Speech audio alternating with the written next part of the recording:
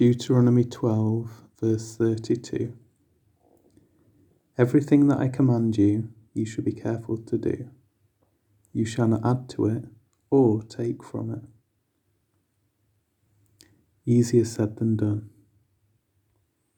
When we distill the commands of God to the love of Him and of one another, it sounds so simple.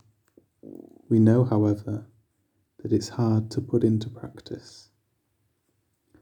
Religious people add to God's laws.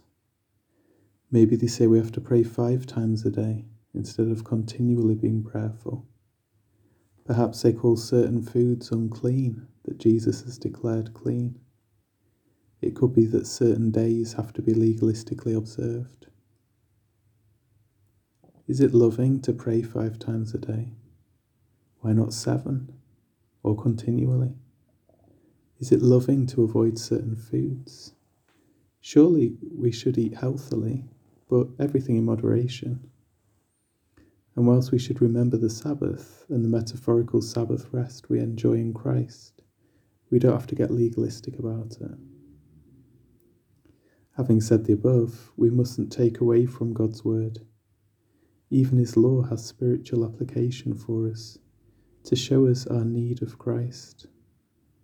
Jesus showed how all of Scripture points to Himself. We can't pick and choose which bits we want to accept.